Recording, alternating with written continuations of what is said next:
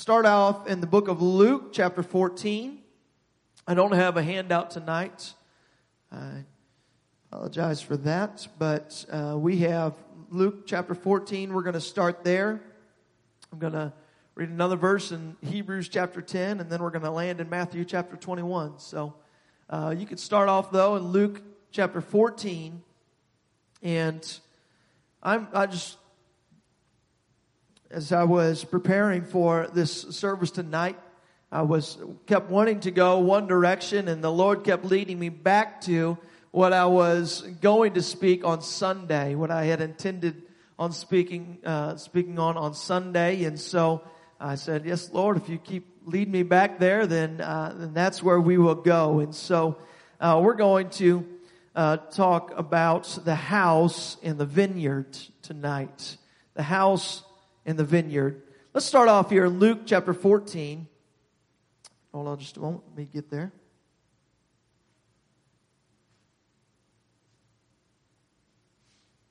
Luke chapter 14, verse number 23. We see Jesus speaking here, and the Lord, He said to the servant, "Go out into the highways and the hedges, and compel them to come in, that my house may be filled." What a challenging verse for us, a verse that we all ought to take to heart. This is in the middle of a parable that Jesus is telling here, but it's the point that He's getting across is that we, as the servant, would go out and compel them to come into the house, that the house may be full. Let's flip over to Hebrews chapter 10. Hebrews chapter 10, verses 24 and 25. Another familiar passage, I think, for us here today.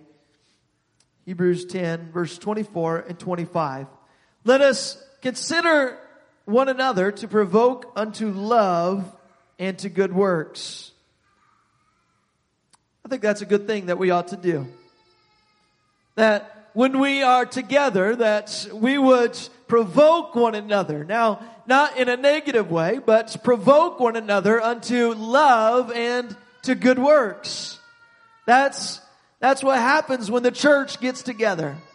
That's what takes place when we gather together is we are to provoke one another to love and to good works. Continues on, it says, "Not forsaking the assembling of ourselves together, as the manner of some is, but exhorting one another, so much the more as you see the day approaching."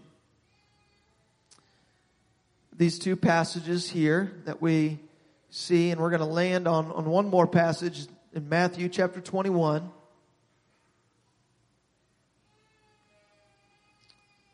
Matthew chapter 21, verses 28 through 31.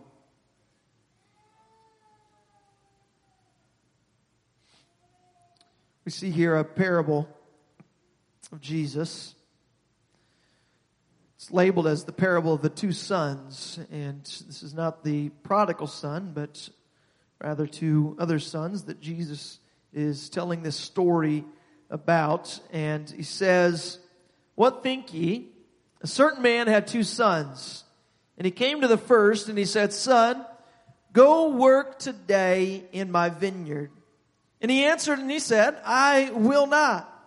But afterward, he repented and he went.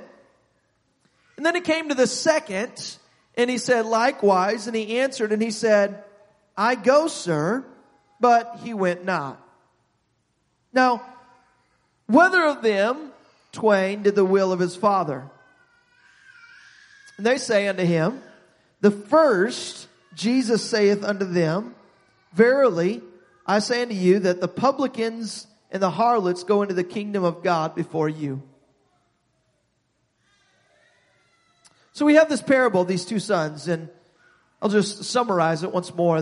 What Jesus is saying here to this crowd of Pharisees and those that he's addressing here.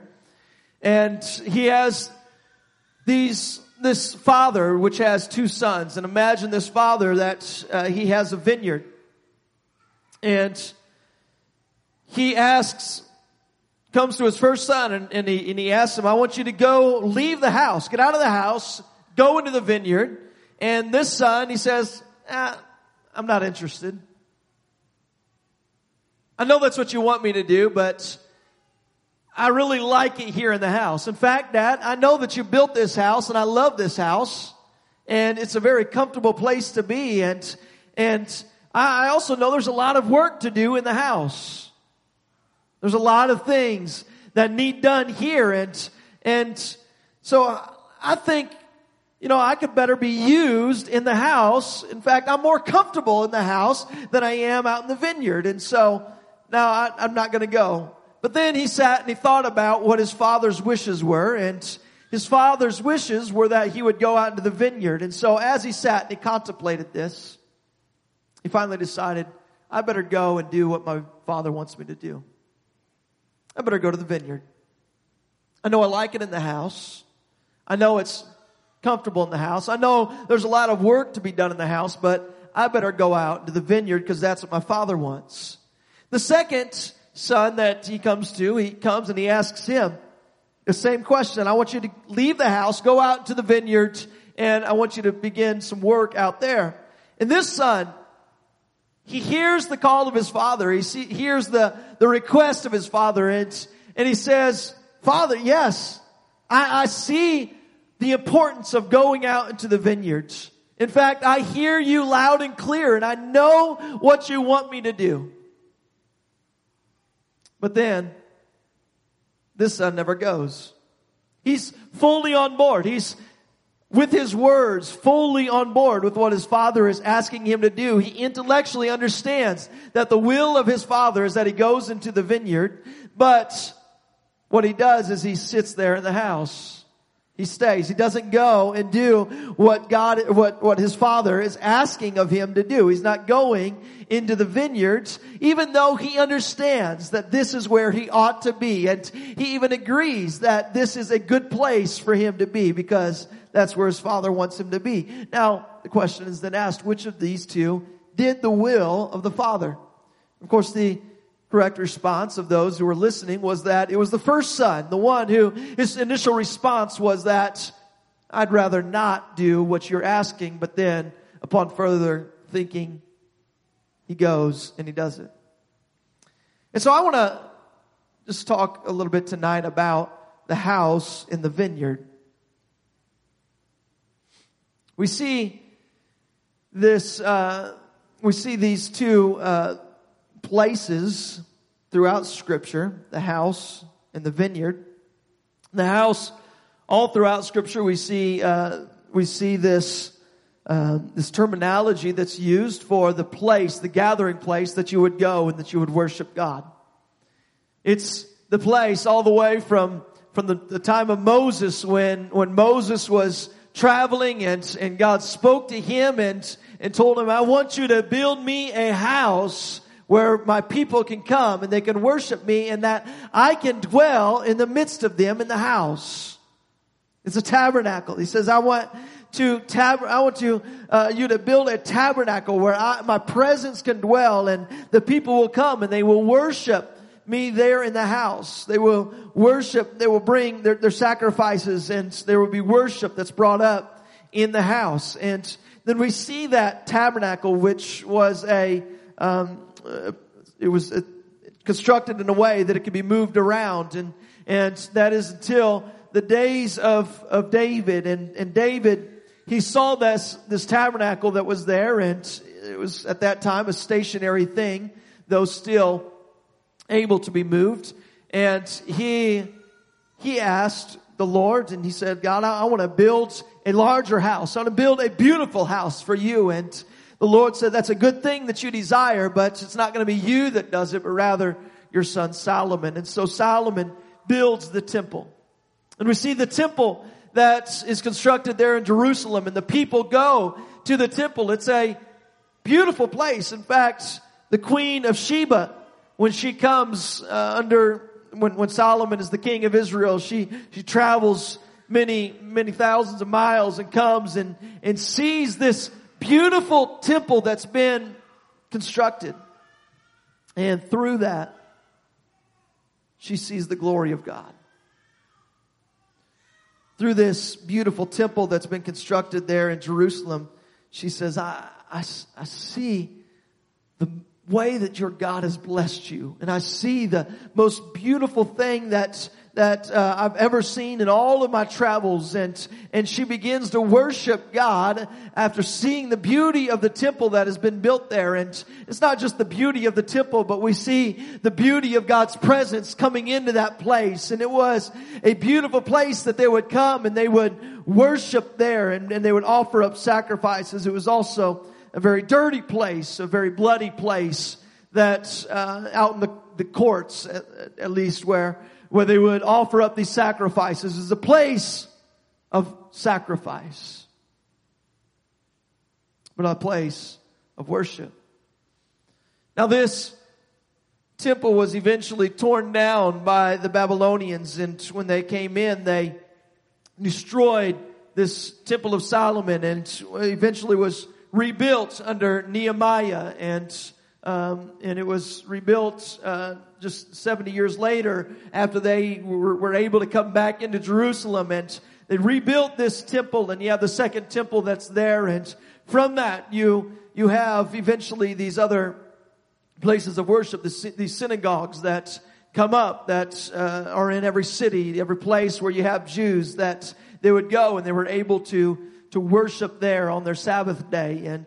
And that's what we see many times, even in the New Testament, where the people, the Jews, would go. Jesus himself would go to the synagogues, and he would instruct the people there on occasion. It's not where, shouldn't say that's where the majority of his ministry took place, but some of his ministry took place behind a lectern in the synagogue. And he would go and he would greet the people, and he would speak to them, exhort to them. And it was a place of worship. In fact, we even see in Acts chapter 2, it's not in a synagogue, but it's in a gathering place. The place where Jesus had instructed the church to go to. Acts chapter 2, verse 1, that they were all, or when the day of Pentecost was fully come, they were all with one accord in one place. You have 120 who had gathered together in one place. It may not have been a church building, but at that time, but really that's what it was. The church was gathered together in one place, and in that one place they began to pray, they began to worship, and the Holy Ghost came into that room. It swept through that place, and we see all of them being filled with the power of the Holy Ghost, and they began speaking in tongues, and you see the overflow of that as others on the outside began asking what's happening on the inside, and they began to tell them about what has taken place in there, and you see 3,000 of them on the outside filled with the Holy Ghost that day and saved on that day because they heard about what was happening in the house. Flip over just one more chapter, Acts chapter 3. We see this pattern continue. Verse number 1, it tells us that Peter and John, they're going up together where? Into the temple. They had this as part of their routine. They're going at the hour of prayer, the 9th hour of the day, into the temple. They are going to the house of the Lord. This is the place where David said in Psalm 84, verse 4, David, he said, "Blessed are they that dwell in thy house. They will be still praising thee." That we are blessed when we go into the house of the Lord.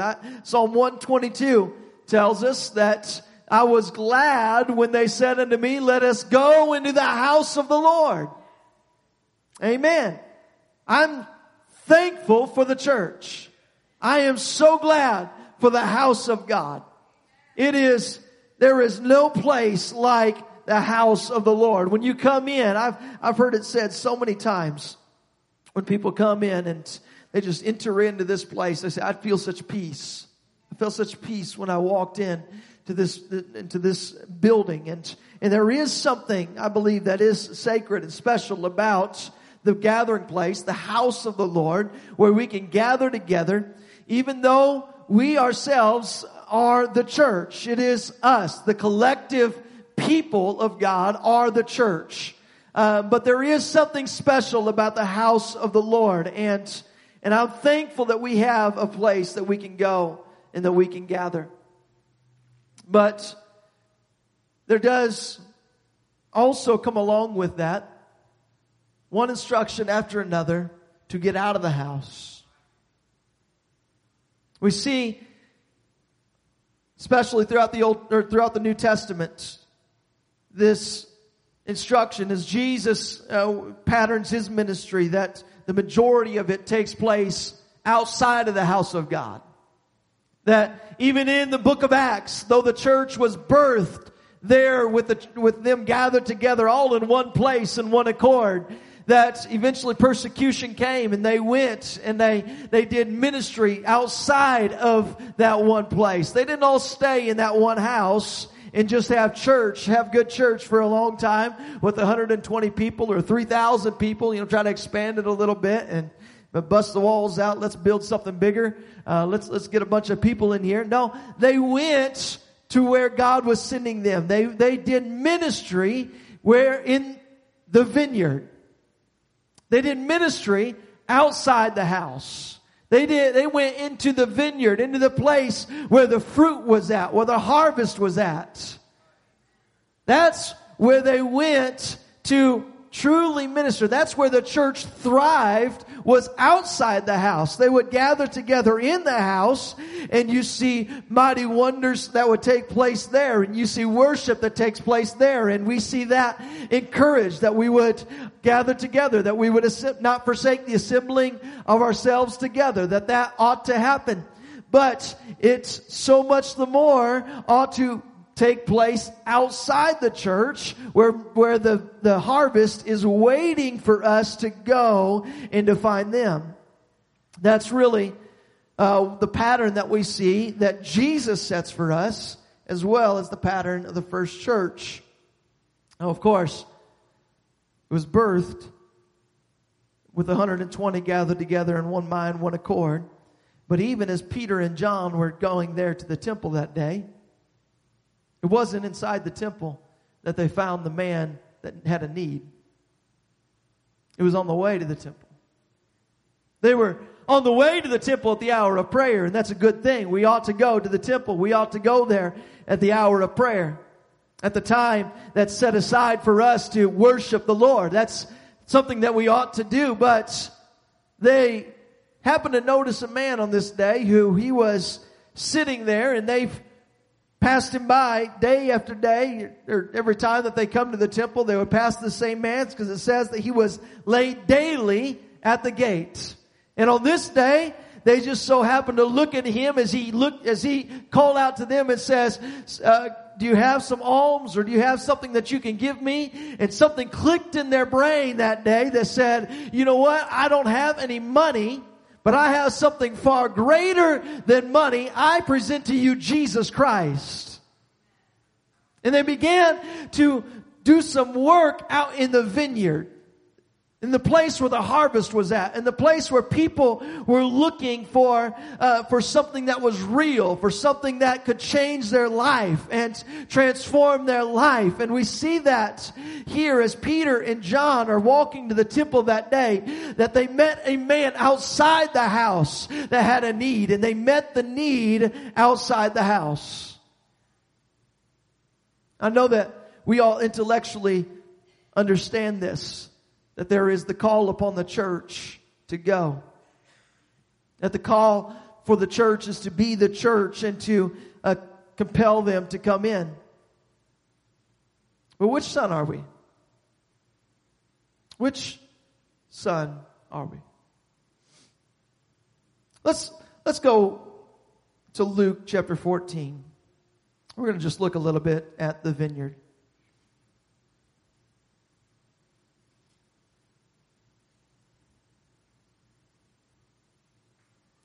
Luke chapter 14, we're going to begin in verse 16. Jesus, again speaking here, he said that a certain man made a great supper, and he bade many. And he sent his servant at the supper time to say to them that were bidden, Come, for all things are now ready. And they all with one consent began to make excuse. The first said to him, Well, I've bought a piece of ground, and I must needs go and see it. I pray that you would have me excused. Another of them said, I bought 5 yoke of oxen, and I go to prove them. I pray that you would have me excused. Another said, I've married a wife, and therefore I cannot come. So that servant came, and he showed his lord these things. And the master of the house, being angry, said to his servant, Go out quickly into the streets and into the lanes of the city, and bring in hither the poor, and the maimed, and the halt, and the blind. And the servant said, Lord, it is done as thou hast commanded, and yet there's room. And the Lord said unto the servant, Go out into the highways and the hedges, and compel them to come in, that my house may be filled.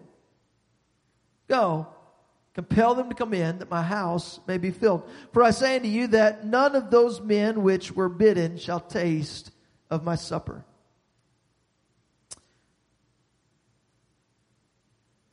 Now, this parable here is placing us in this position of the servant, placing the church, the ones who are already in the Father's house.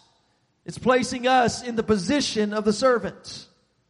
We see the call, the request of the master, and the request is that there's a great supper that's waiting, and there is a great feast that has been set out on the table. And I want for you to go, and here's my guest list. Go and bring all those in my guest list here. And now none of them wanted to come. And so he simply says, I want you to go and find somebody who's hungry enough.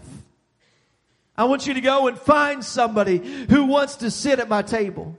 I want you to find somebody. I don't care who it is. I don't care if they're on the guest list or not. I don't care what they look like. I don't care what they smell like.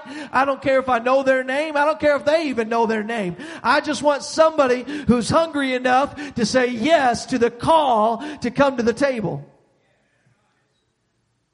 Now, in other scripture we see the table. That the table is, there is a great supper that is waiting, right? We see this depiction of that time when the church will be called up, and there will be a great feast that the church is able to come and to sit around the supper table with the Lord. And there is a calling a day when we will be able to go and partake in a supper and communion with the Lord. Now carry that over into this, and we see, when is that supper taking place? What is the house? When it says in verse 23, I want you to go and compel them to come in, that my house may be filled, that my supper table may be filled. Now, is this primarily speaking of the house right here, or is it speaking of the house where the supper table's at? I want you to go and compel them to come in, that my house may be filled, and they can eat of the supper that I have prepared for them.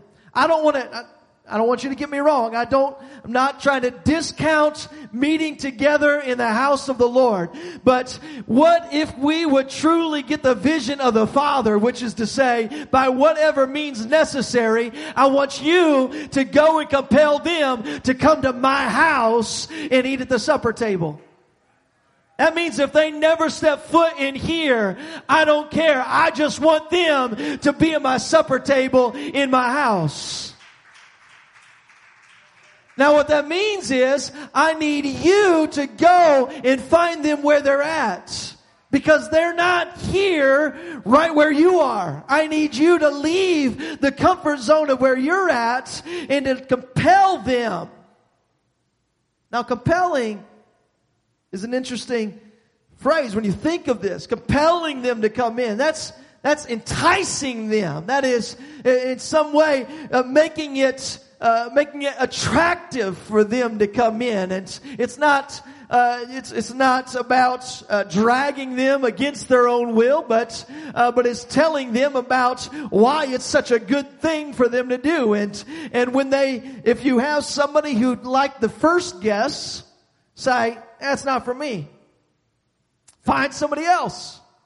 He doesn't say, I want you to go back to those who have rejected me and figure out a different way, a different tactic, try to figure out a different avenue to get them to come, because I need those guests who I wanted here to be here. No, he says, I want you to go and find somebody who is hungry. I want you to go and find somebody who is needy. I want you to go find somebody who wants to be at my supper table. And they didn't know that they had an opportunity. They didn't even know that this was available for them. But if you can go and you can tell them about it, then maybe they get a little bit excited and say, I can make it there. You can show them the way. Now this is this story that we see of Jesus again explaining to the church, explaining to his followers what our role is. Our role is that of compelling them to come in. This is no different than what the Great Commission is that he speaks of in the last some of the last words that he says, that we would go into all the world, into every nation, and that we would baptize them, and that we would make disciples and bring them to him. That this is really the purpose that Jesus has for the church. This is your purpose. This is my purpose. It's not all about just gathering together and being here with one another. It's about going. Now, the question is, again, going back to the parable of the two sons. Do you simply, and do I simply, I gotta have to put myself in this as well, because it's convicting when I read this and thought about this. Do I simply agree with the Father that that's what the purpose is? And that's what my purpose is on this earth, is to go and compel them to come in. To go into the vineyard, to go and do the work outside the house. And I agree, but yet all I do is I simply stay in the house. Because there's a lot of work to do in the house. There's a lot of things that I need to do right here. And Father, I know there's some important things that need done, but yet the Father says, I need you to go into the vineyard.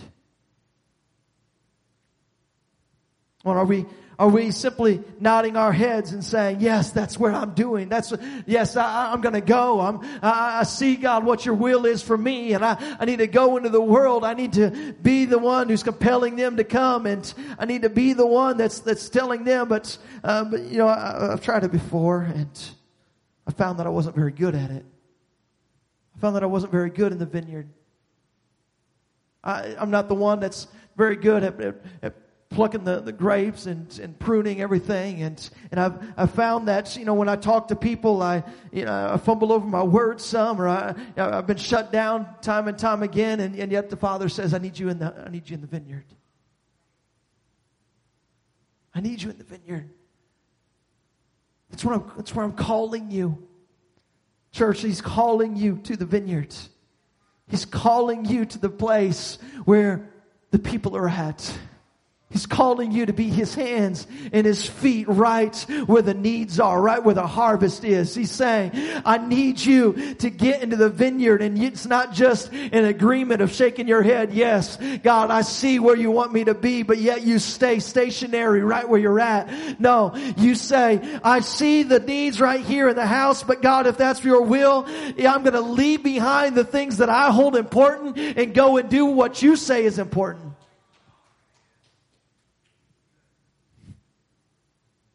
Let's go to Matthew chapter 20. Do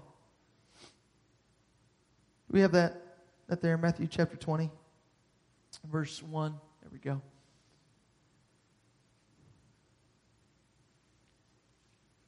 Let me begin in verse 1 here. We'll just dive a little bit deeper on the vineyard. Verse 1, it says, "For the kingdom of heaven is like unto a man that is a householder. He went out early in the morning to hire laborers into his vineyard.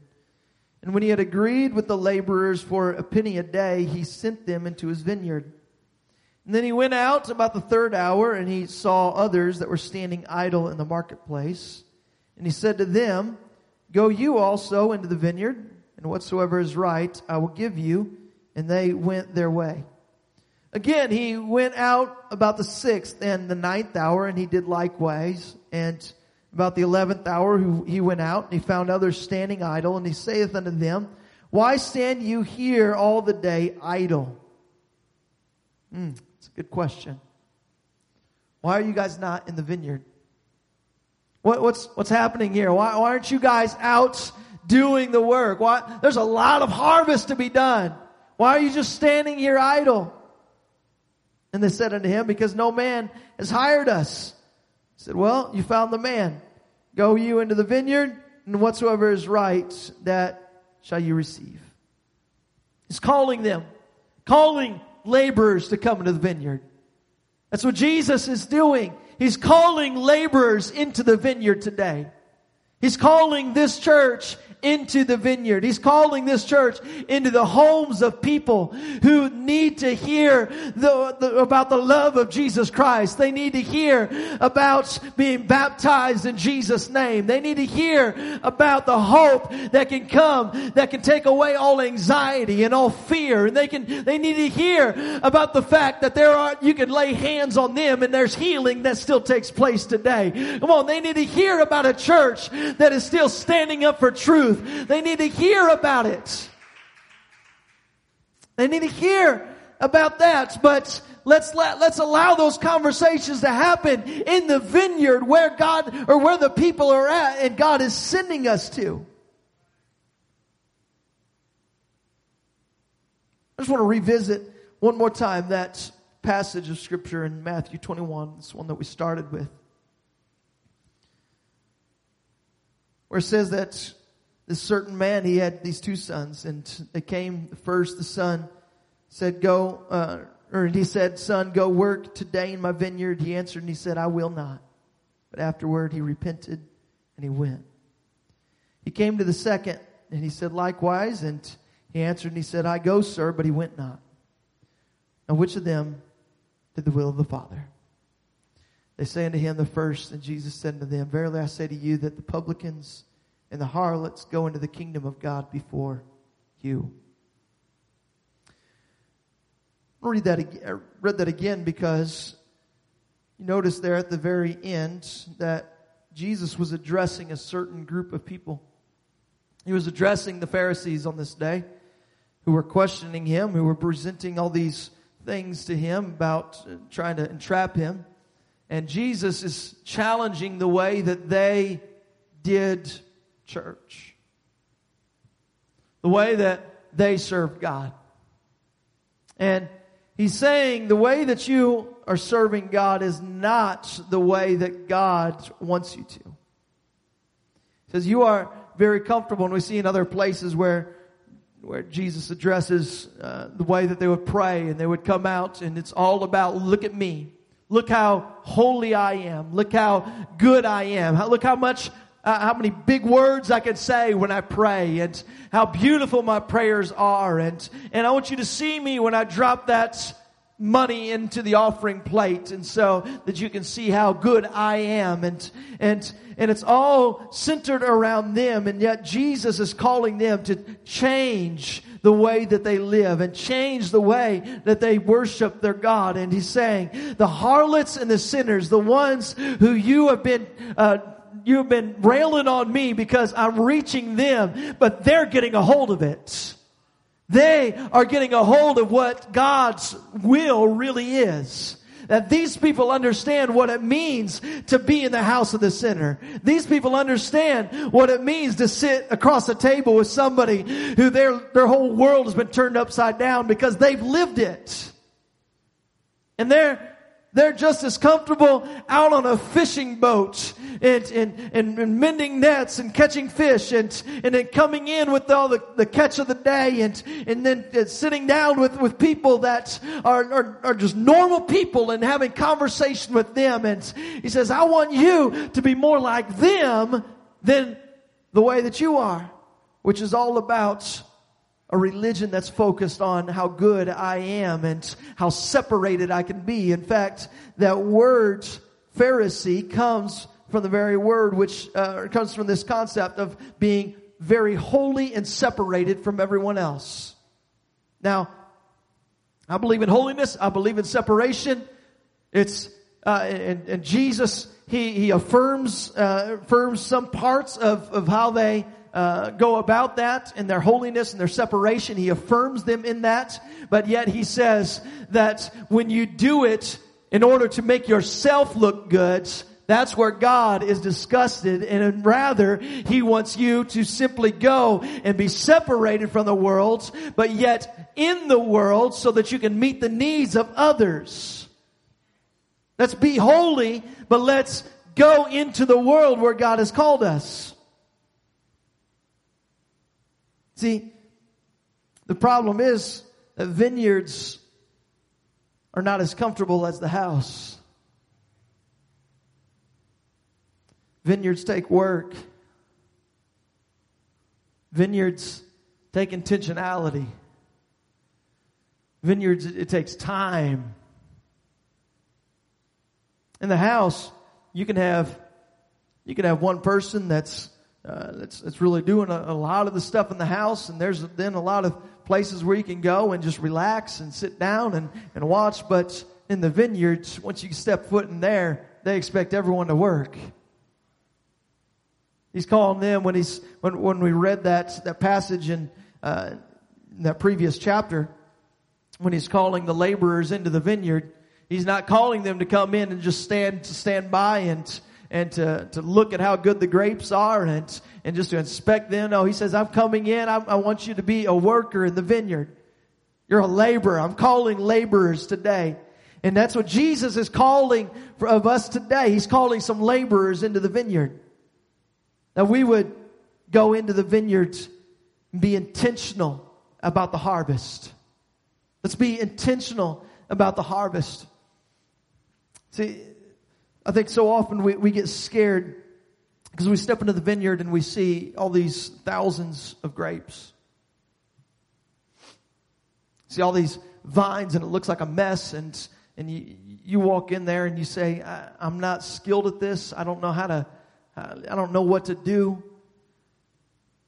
But if you begin to just focus in and you look at that one vine, you begin to see in that one vine, and you see a little part of it here that it needs to be pruned and it needs to be clipped off, and you see one little grape over here that this cluster that one's ready, and you begin to focus in on the smaller parts. You see that there is some work that when you focus in, and rather than looking at the big picture, that it's not always as hard as we like to make it or like to think that it is.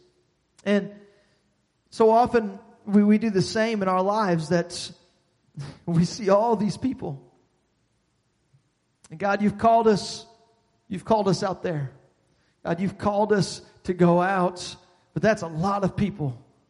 And if I can just be the light, if I can just, be good to others, then somebody's going to see it, and somebody's going to notice it, and they're going to then come to the church, and then the pastor can teach them, and they're going to get excited. They're going to get filled with the Holy Ghost. We'll have somebody that'll come and pray with them. But yet, how often does that happen? Or somebody just simply out of your testimony of living your life, how many souls have you won that way? If that's our practice, if that's our only way of doing this, I believe that there is a more productive way, which is for us to be intentional, even out there, in going and investing in people. I've said this often lately, that more time with less people produces greater results. That if you can spend more time with less people, you're going to see greater results out of that. That if you are investing in some who you see as the ones who are hungry and they're ready to receive something, they're ready to, they're open to what God can do in their life. You see somebody who is disciplable. You see somebody who's like a hot coal. They're ready. It just takes just a little bit of stoking, and they're going to be on fire. Let's start investing in a couple of those people, and you see right away that there's some great results that begin to happen. Don't stop getting caught up in the big, huge picture of all those, all the people that we need to reach. Let's instead focus on just the few. Let's just focus on one. Just focus on one person and invest in them, and don't be afraid to just have conversation with them that is building relationship. And then when the time comes, you begin to speak to them about what God is doing in your life, and speaking to them about, why aren't you seeing the same things happen in your life? It's okay to put a little tension in there and make them think about it. Make them think, why isn't that happening in my life? Why am I not seeing those things that you're talking about, that transformation you're talking about? Why am I not experiencing that? And maybe they even call themselves, about Christian, and yet you open up the scripture and you say, Jesus says this here, and yet it looks like what you've been telling me is different from that. So, why is that? It's putting some tension in there, and that's okay, because tension produces growth. Tension produces disciples. And that's what Jesus is calling us to. Invest in people. I'll close this out just with this little illustration here. And if you were at Great Lakes Youth Convention this year, you can't answer this question because I'm stealing this illustration from somebody who used it there. But it's about it's a question. What would you rather have? If I offer to you right now $1 million, or I offer to you 1 penny that's going to be doubled every day for 30 days, which would you rather have?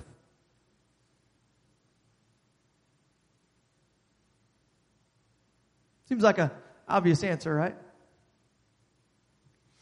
But there's power in multiplication. Could you put this next slide up? That 1 penny, if you were to double that amount every day, over 30 days, you end up with a total of $5,368,709.12. It's the power of multiplication. That if you have that one little penny, but you keep doubling it.